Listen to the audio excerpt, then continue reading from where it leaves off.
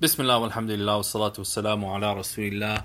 Welcome back to another episode of Words and Wisdom Wednesday, where we talk about the ahadith which are contained in Musnad al-Shihab, the collection of ahadith by Imam al-Khudai rahimahullah ta'ala, in which he collected very short, pithy, succinct hadith.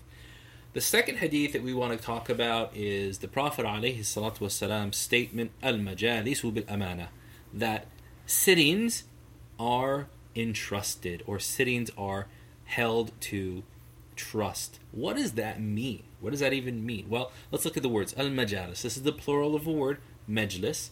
Majlis meaning a sitting or a place of sitting. Essentially a meeting place where one is in a private setting with others. Bil amana are to be held to a standard of amana, a standard of trust.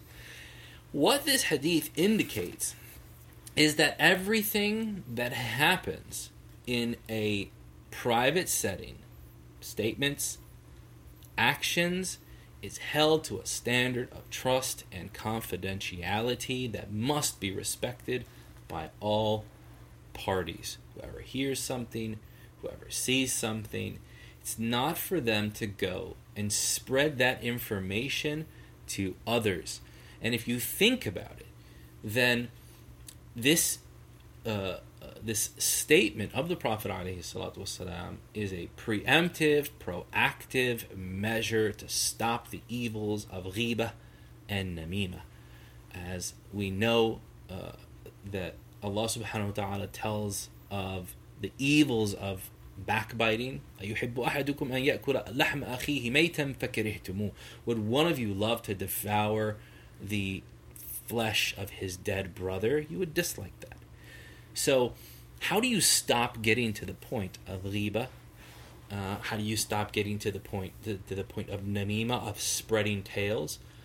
How do you stop getting to the even worse point of buhtan, where you are concocting lies or half-truths against other people, as is found in the hadith of the Prophet ﷺ, when he was asked about saying something about a person which is true, but he dislikes it, he said that فَقَدْ اغْتَبْتَهُ, if you do this, then you have made ghibah of him, you have backbit him.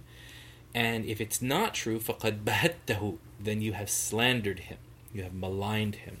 So this hadith shows us that if we want to cut off these evils of slander, of half-truths, of backbiting and tail-carrying, that we respect the privacy and confidentiality of those things that happen in front of us. And this is even more expected of those who are not merely friends or relatives, but those among us who sit in positions of power, positions of authority, positions of nusх, of advice and counsel, where the expectation is that you are divulging information to them so that they may advise you of the proper course of action. That you don't go and tell of secret details of your life. And if you do so only to someone who can be trusted. In fact, in several ahadith, the Prophet ﷺ forbade us from divulging the details of our private lives in front of people. Then when he said that, when a person who talks about their sex life with their spouse in front of other people, it's like a shaitan, laqiya shaitanatan fi tariq. It's like a Satan, that met a Sataness, if that's even a word, in the street. To the end of the hadith, I don't remember the exact phrase of the hadith. And as we've said in other episodes that have preceded this, these are done on the fly. I'm not necessarily going back and scripting these, but simply riffing on the meanings of the ahadith that are presented.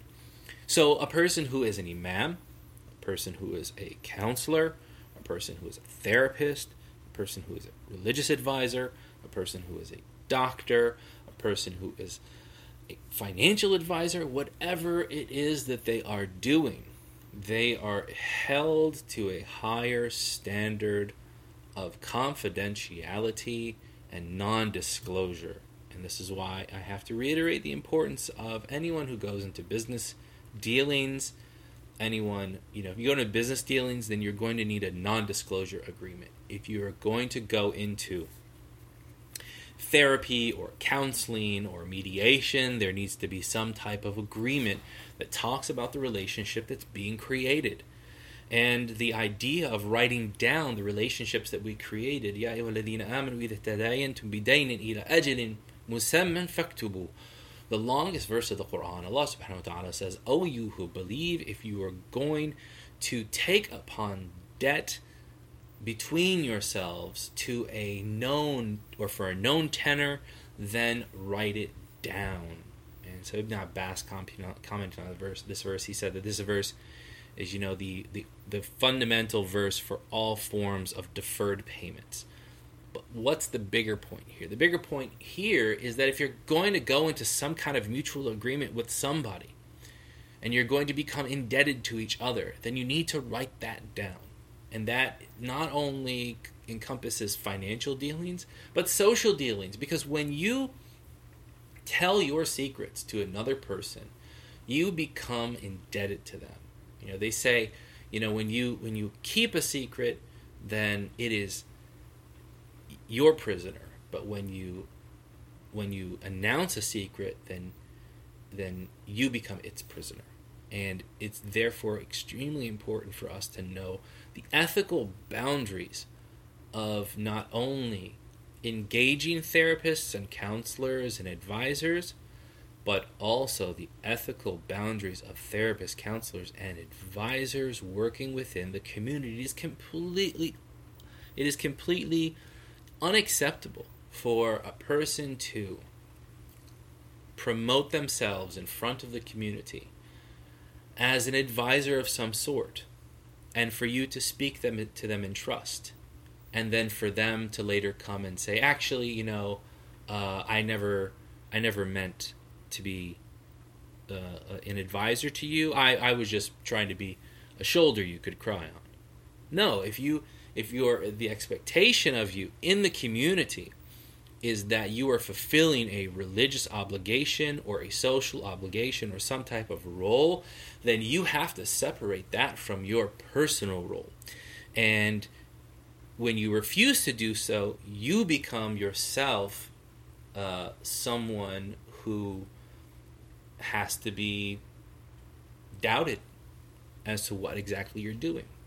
For example, the Prophet ﷺ once sent the people out to collect the zakat. The hadith is in the Sunan. A man by the name of Ibn al-Lutbiyya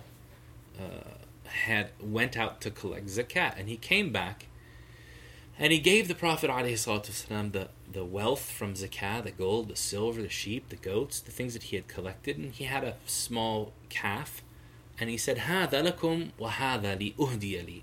This is the wealth that's for you all, and this was given to me as a gift. The Prophet ﷺ, he said, هَلَّا جَلَسَ فِي بَيْتِ أُمِّهِ أَوْ بَيْتِ أَبِيهِ فَيُنْظَرُ أَيُهْدَى إِلَيْهِ أَمْ لَا. Why didn't he go and sit in his mother or his father's house and see if this gift was going to be given to him? So there's a few things going on in the hadith. Number one is that those who are entrusted to public positions are to operate for the benefit of those public positions alone, not their personal benefit. Number two, it's the prevention of kickbacks. Number three, that unless you can separate between what you do as a public servant and what you do as a private citizen, then you have to abstain from that role. And this is why in our Islamic legal corpus and our Islamic legal history, in Bab al-Qada, in the chapters on adjudication, the laws of the courts, scholars often talked about, can a judge rightfully adjudicate a case by his own knowledge Meaning that, let's say he's a judge in a neighborhood, and he knows everybody in the neighborhood, and a case is brought to him that he has detailed knowledge of, or let's say he has general knowledge of. Is it appropriate for him to adjudicate that case, or must he recuse himself from that?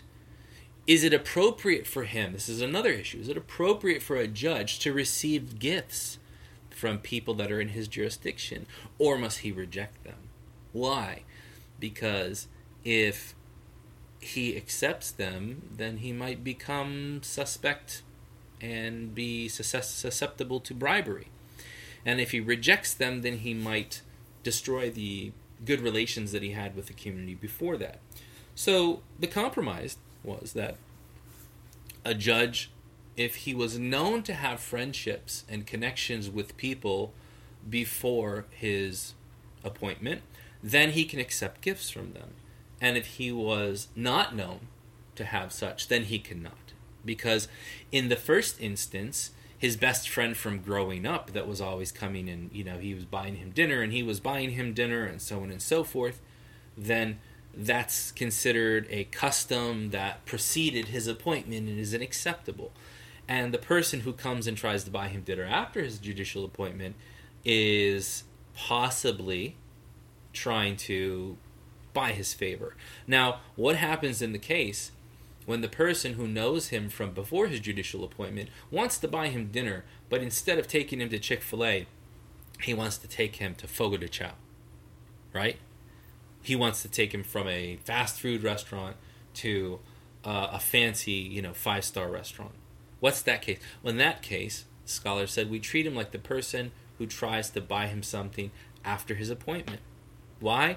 Because now we know that this increase of interest and this increase of what he would call karam, generosity, is there has some ulterior motive to it. Okay, so the point here is al-majalisu bil-amana. Our sittings are to be held in trust. When you place yourself as a friend or a family member in a setting, then what is said or done therein must be held in trust, and you must not go and divulge that to anyone, because doing so is a form of backbiting, and there are only certain types of backbiting which is allowed. And those types of backbiting are things that would essentially, and Imam Nawawi has talked about them in Riyadh al-Salihin. I think everybody can go and check out the 6 types of backbiting that are allowed at that time. And if you are, now that is if you are a friend or a family member, that's the expectation of you. If you are a community servant, a public servant, you are no longer held to the standard of the private citizen. You are held to a higher standard.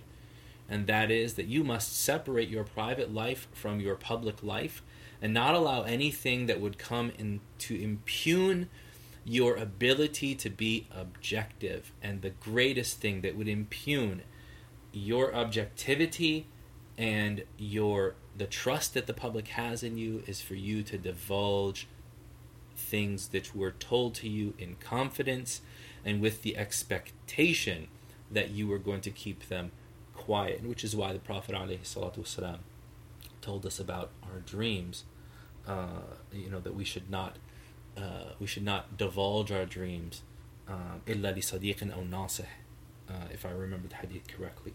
We don't divulge them except to a good friend or a true, a sincere advisor. So, al-majalisu bil-amana, our settings are held in confidence, they're held in trust. يا أيها الذين آمنوا لا تخونوا الله ورسوله وتخونوا أماناتكم وأنتم تعلمون.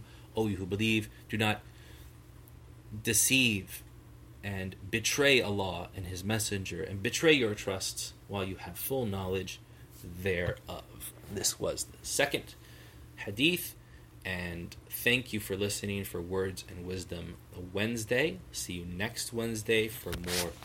Wassalamu alaikum wa rahmatullahi wa barakatuh. Wa sallallahu wa sallam ala nabiyyina Muhammad.